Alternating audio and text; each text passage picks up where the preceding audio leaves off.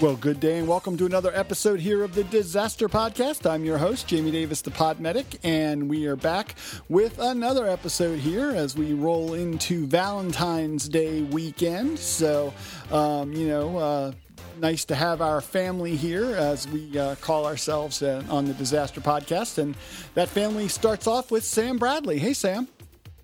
Hey, Jamie. I think our meteorologists are off doing something Valentine-ish, because they're not here tonight. So we won't have any weather, but, maybe that's a good sign that nothing terrible is in the offing.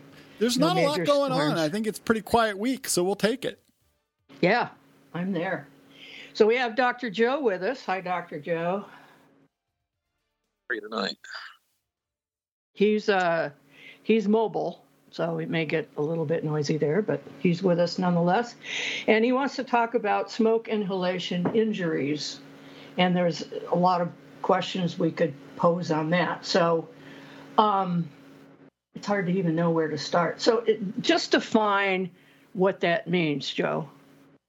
Well, let me start one step before that. So part of the reason I thought this might be a good topic for tonight is winter weather. People have space heaters going, fireplaces going, and house fires are much more common. And certainly in my services, we've been seeing a fair amount of pretty significant house fires with smoke inhalation and inhalation injuries. So I thought it was kind of a timely topic.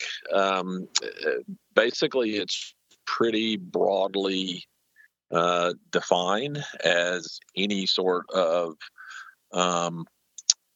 injury that occurs due to the inhalation of gases of some sort. So, you really can break this down into several different areas. So you can get thermal injury from inhaling super hot gases or steam. You can get smoke-based injury where you actually inhale stuff that's burned or burning and cause, not only direct burns, but all the particulate injury that comes with all the stuff that's in smoke. And that gets in contact with your airway and can, burn, cause chemical burn, cause thermal burn, and cause big inflammatory response. So there's those aspects. Then you also can inhale various other toxic gases, particularly things like cyanide and that sort of stuff based in fires. And, you can absorb that through the inhalation of those gases as well. So there's a lot of different aspects to it. And I think it's important that we think about all of those, and that we in many cases need to be pretty aggressive in our treatment on those patients. So basically, it's anything you inhale that you're not supposed to. Yeah, that's basically it. But the injuries other than oxygen. Yeah. Well, and that's something I want to really focus in on. What about asphyxiants? Where do we find situations where that may be the case? So asphyxiants basically work by replacing the oxygen in the air with whatever the asphyxiant is, so that there's no oxygen for you to pull in. And we can see those in all kinds of different chemical releases, certainly hazmat situations, et cetera. A lot of those type injuries occur in hazmat situations where there's a release of some sort of asphyxiant type gas. So what are those kinds of gases? I know, what is it? Cyanide's one of them, right? Yeah. So cyanide works by, literally blocking the ability of blood to lock onto oxygen, and that results in literally a cellular asphyxia. But other gases, other asphyxiant type gases, can work by simply blocking or displacing oxygen from the air, so that the cell itself is working normally. There's just no oxygen to bind to the cell, so the result is the same. You get no oxygen into the cell, and of course the cell doesn't survive very long like that. What about irritant compounds? What are we talking about there? Oh, lots and lots of those, and most all kinds of inhalational injuries have some sort of irritant type association there, right? So smoke and things like that are obviously irritating to the airway just because of the particulate matter that they contain. But there are also a number of different kinds of gases that are extremely irritating to lung tissue and mucous membranes in general. So, you can get sort of crazy, like things like mustard gas and stuff like that are really blistering agents. But anything that comes in contact with moisture can result in the formation of chemical compounds that result in a chemical and or thermal burn, right? Many of those chemicals, as they are produced due to the chemical reaction that's ongoing, are exothermic, meaning they put out lots of heat. So you literally can get burned both thermally and chemically from some of those kind of gases. Ouch. Well, real quickly, we chatted a little bit today.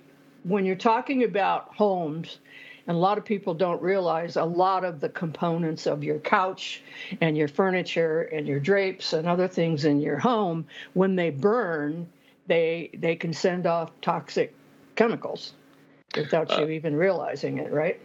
That's 100% correct. So certainly polyester type fibers, plastics and that sort of stuff, frequently when they burn, they actually produce lots of toxic chemicals, but one of the ones we worried about most frequently is cyanide. It's a very common way to get cyanide poisoning. So, I think from a house fire standpoint, if you pull a patient out of a house fire who's in severe respiratory distress or subsequently goes into a respiratory distress, you obviously need to think about the typical inhalational injuries from superheated air and flames and soot and everything else. But it's pretty common in many EMS services to also give those patients cyanocobalamin to try to interact with possible cyanide there and reverse their potential cyanide poisoning. Yeah, it's good to know there's something they can do about it. As opposed to a wildland fire situation where you might be in a situation where you have natural, wood and other things burning. Is that any better or worse? I think probably just different. You're much less likely in a wildland fire to have hazardous chemicals involved if it's truly wilderness area.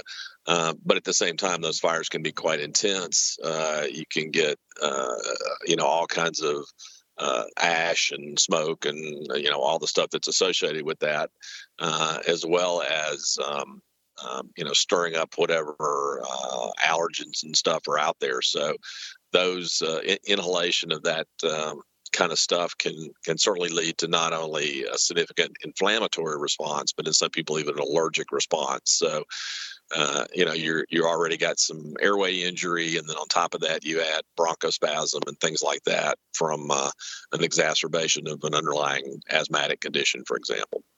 Oh, not good. Jamie, thoughts?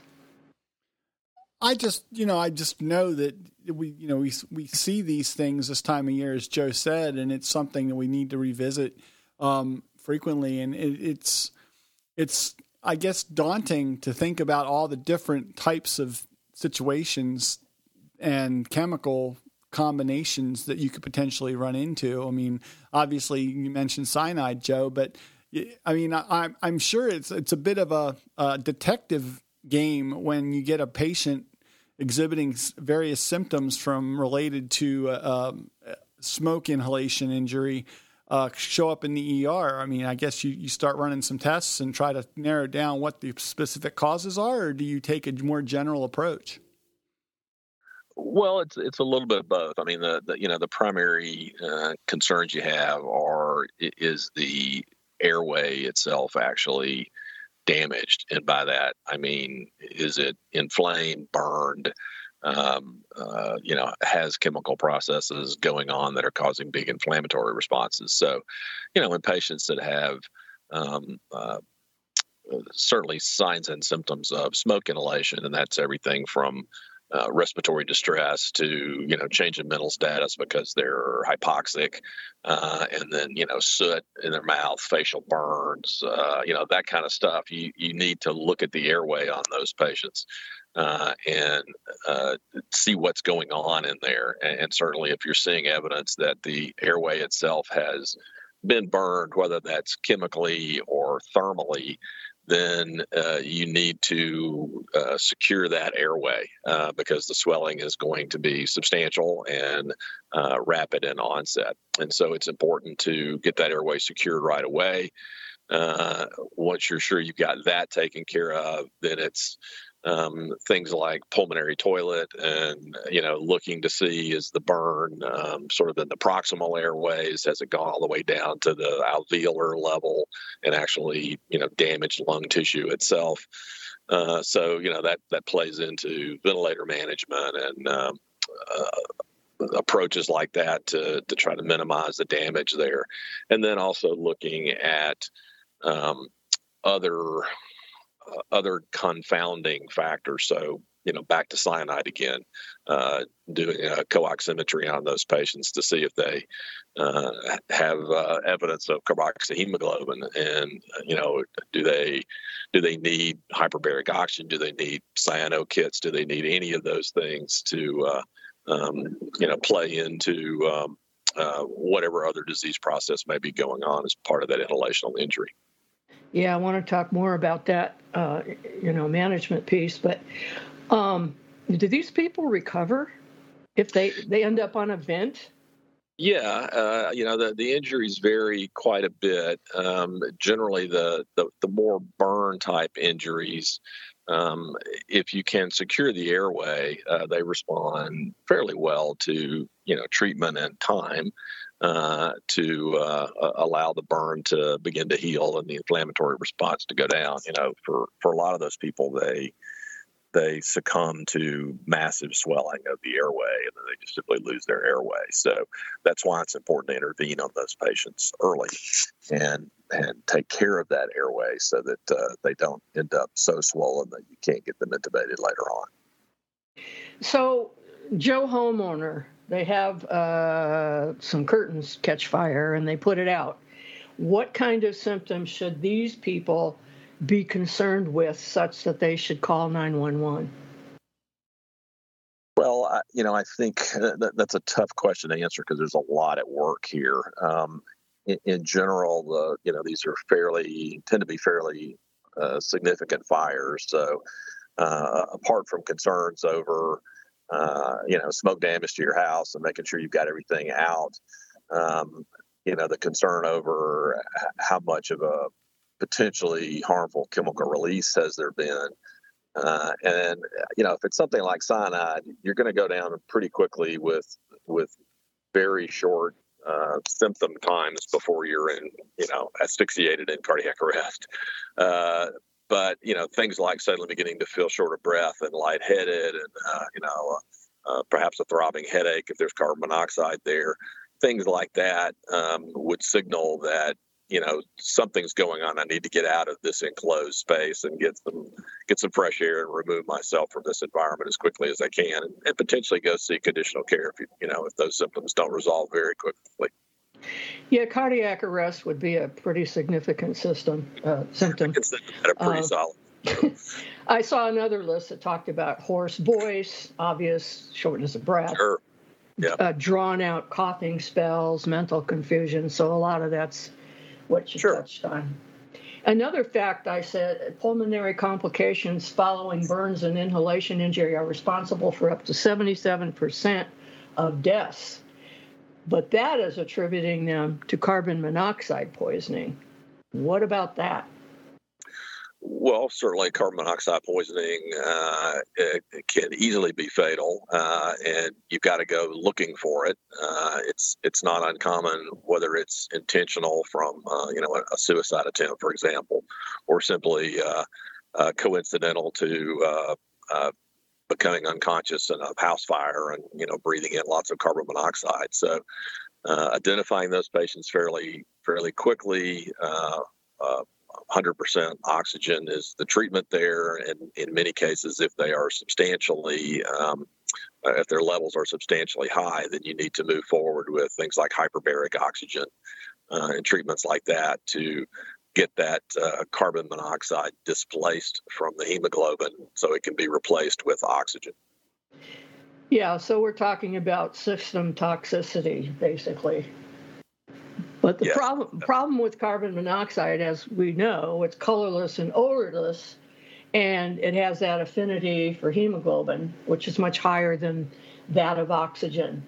So a lot of people may not realize right away that they're being affected by it. But again, as you were saying, this time of year, people are, have their windows shut and their doors shut and the fireplace going and whatever else. So Jamie, you might know this. I don't have a sense of how many people actually have carbon monoxide detectors. I don't know.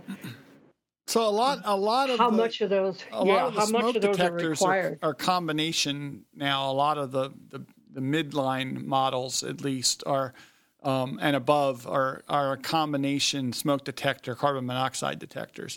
I think depending on the code enforcement with building code where you are, if you have a furnace that is burning something to generate heat, they're going to require a smoke detector at least on the level where the furnace is, if not throughout the house and on all the levels. In other words, have those dual detectors.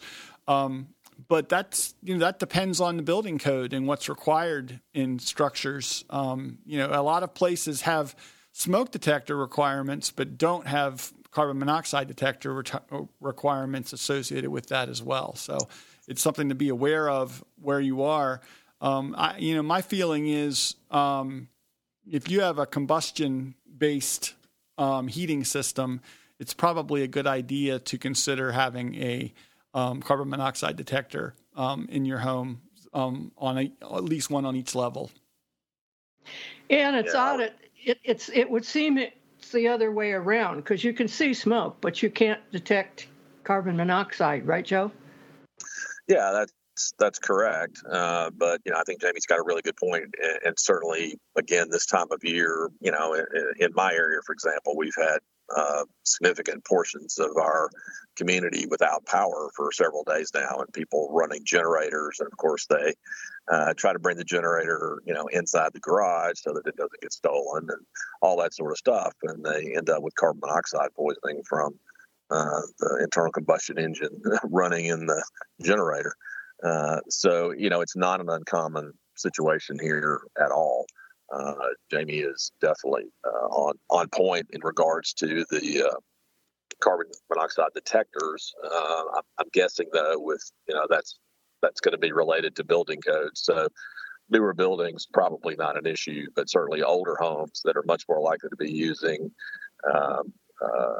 stand-up heaters and sort of open flame heaters, as opposed to some newer furnaces and that kind of stuff, are much less likely to have carbon monoxide detectors.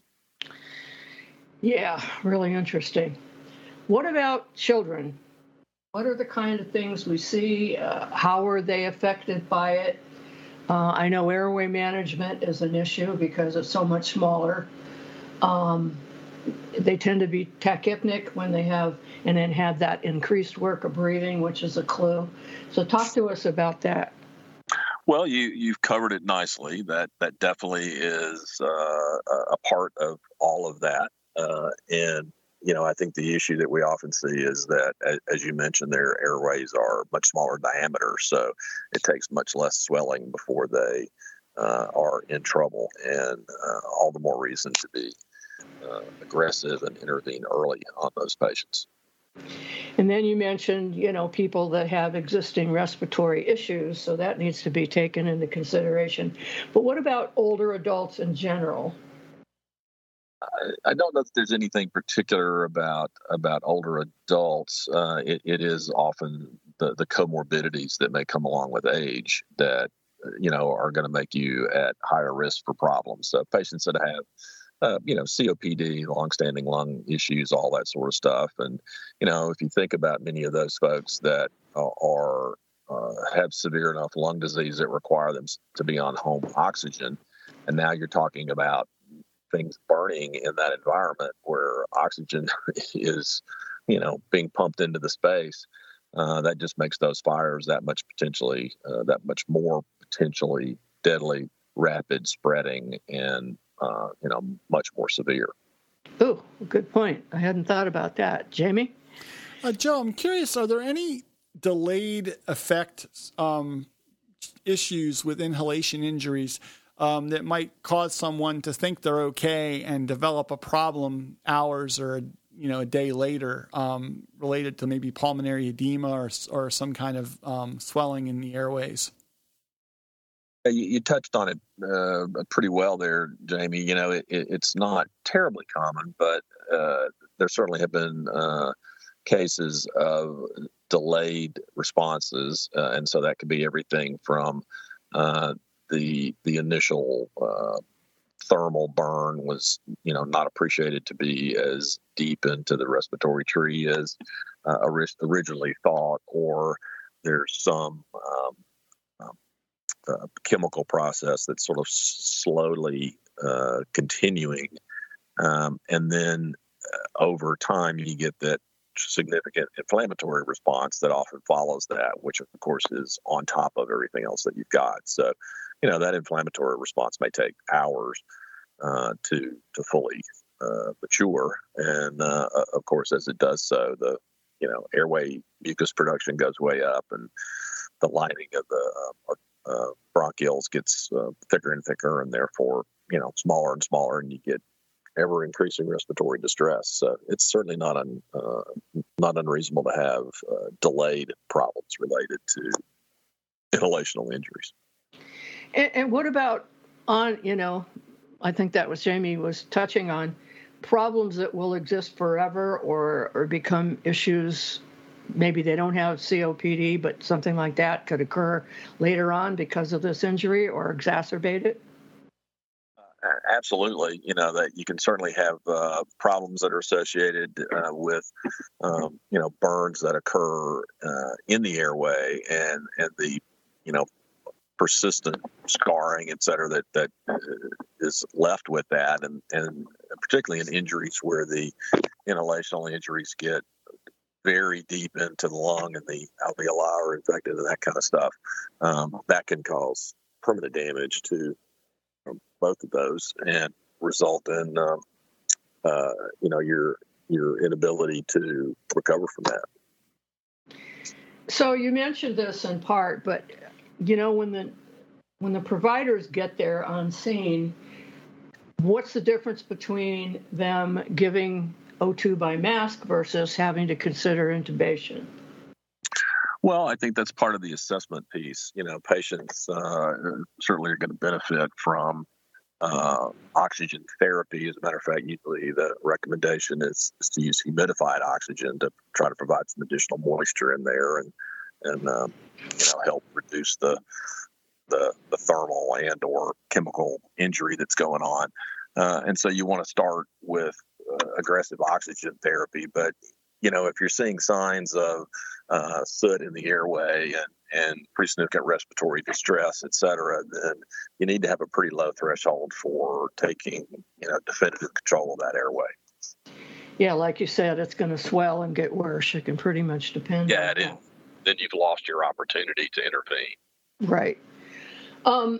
So they get to the ER, and one of the things they do is bronchoscopy. Can you talk about that a bit? Yeah, so that's sort of the ultimate look at the bronchial kind of thing, right? The plan there is to you can only see so far in using, laryngoscopy or video laryngoscopy, et cetera, only the upper airway, epiglottis, and that sort of stuff. So you want to look at the trachea, you want to look down into the bronchial tree as far as you can. You want to clean out any particulate matter that's down in there that is likely to be causing continued inflammation and potential injury. You want to wash that tissue out of there. You want to assess for both signs of thermal and chemical burns and other injuries that may be there, and sort of establish a baseline. Many folks are with significant inhalational injury, are going to get bronched several times as the ongoing treatment and evaluation of the severity of their burn. That doesn't sound like fun. I'm sorry. Not at all. But the thing I am most intrigued with is hyperbaric oxygen, and I don't know what the original uses for it were. I know when I was doing scuba diving and all of that, we talked about it in that context. But how does it help this patient? Does it where carbon monoxide goes in and kind of takes over? Does this reverse that process?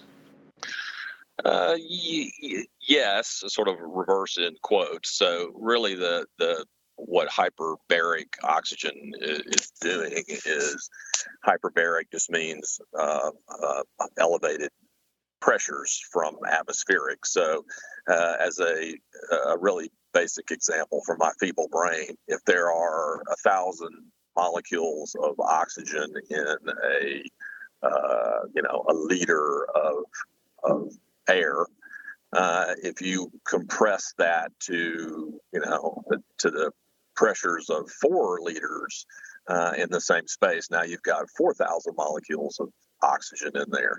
And as you mentioned earlier, with the significantly higher affinity of carbon monoxide or of hemoglobin for carbon monoxide versus oxygen, you literally just sort of outnumber the carbon monoxide, right? If one carbon monoxide is present for every 1,000 molecules of oxygen, and you suddenly raise the oxygen level to 4,000, then you're much more likely to get oxygen to jump on the hemoglobin and displace the carbon monoxide. So it's a matter of just increasing the concentration beyond 100%, quote unquote, normal atmospheric, so that you can get higher concentrations.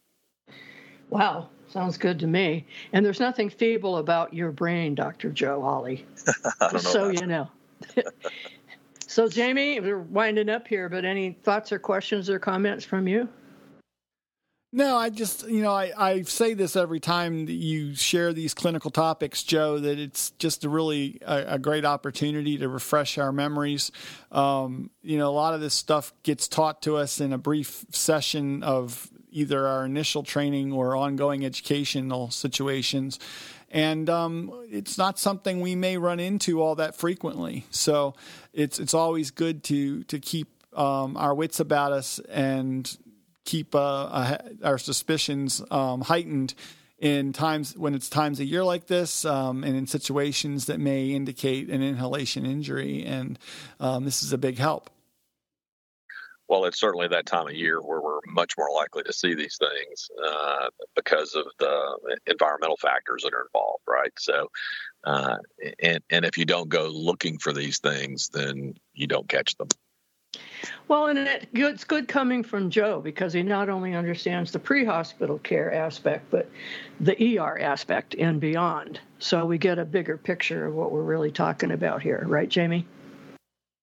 Absolutely. And Joe, I just want to, thank you for your continued support and with these clinical topics, with the way we are able to keep bringing the Disaster Podcast out to folks, and the way that you integrate these things into our show are exactly the same ways you bring clinical topics to life for people in training through Paragon Medical Education Group as well. The way you make it easy to understand, bring it to practical applications and help us understand when we're likely to see these things are all some of the things that make the educational experience that you provide through Paragon just that much better. Where can folks find out more about if they want to do a customized training scenario regarding specific environmental factors associated with this time of year? Where can they reach out to you to do that? Well, thanks, Jamie. We're always happy to talk with folks so that we can customize their educational experience. They can find us on the web at paragonmedicalgroup.com or on Facebook at Paragon Medical Group. And they can certainly reach us at the Disaster Podcast. And Sam, where can folks find you?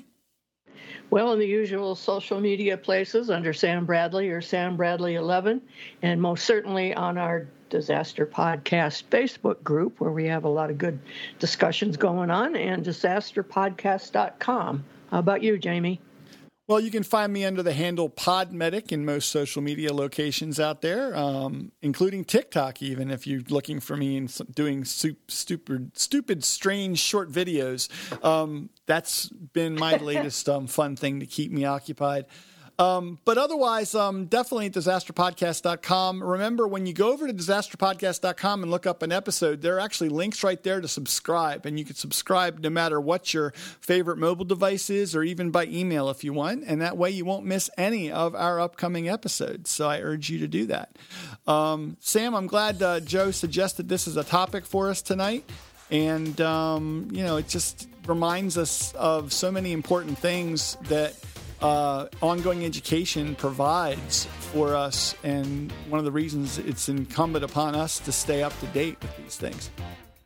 Yeah, Jamie, and it's one of those things that we fortunately don't see all that often, so it's easy to forget some of these details. So we do appreciate it, Joe, and we'll look forward to the next one. My pleasure, guys. Can't wait to talk to you again.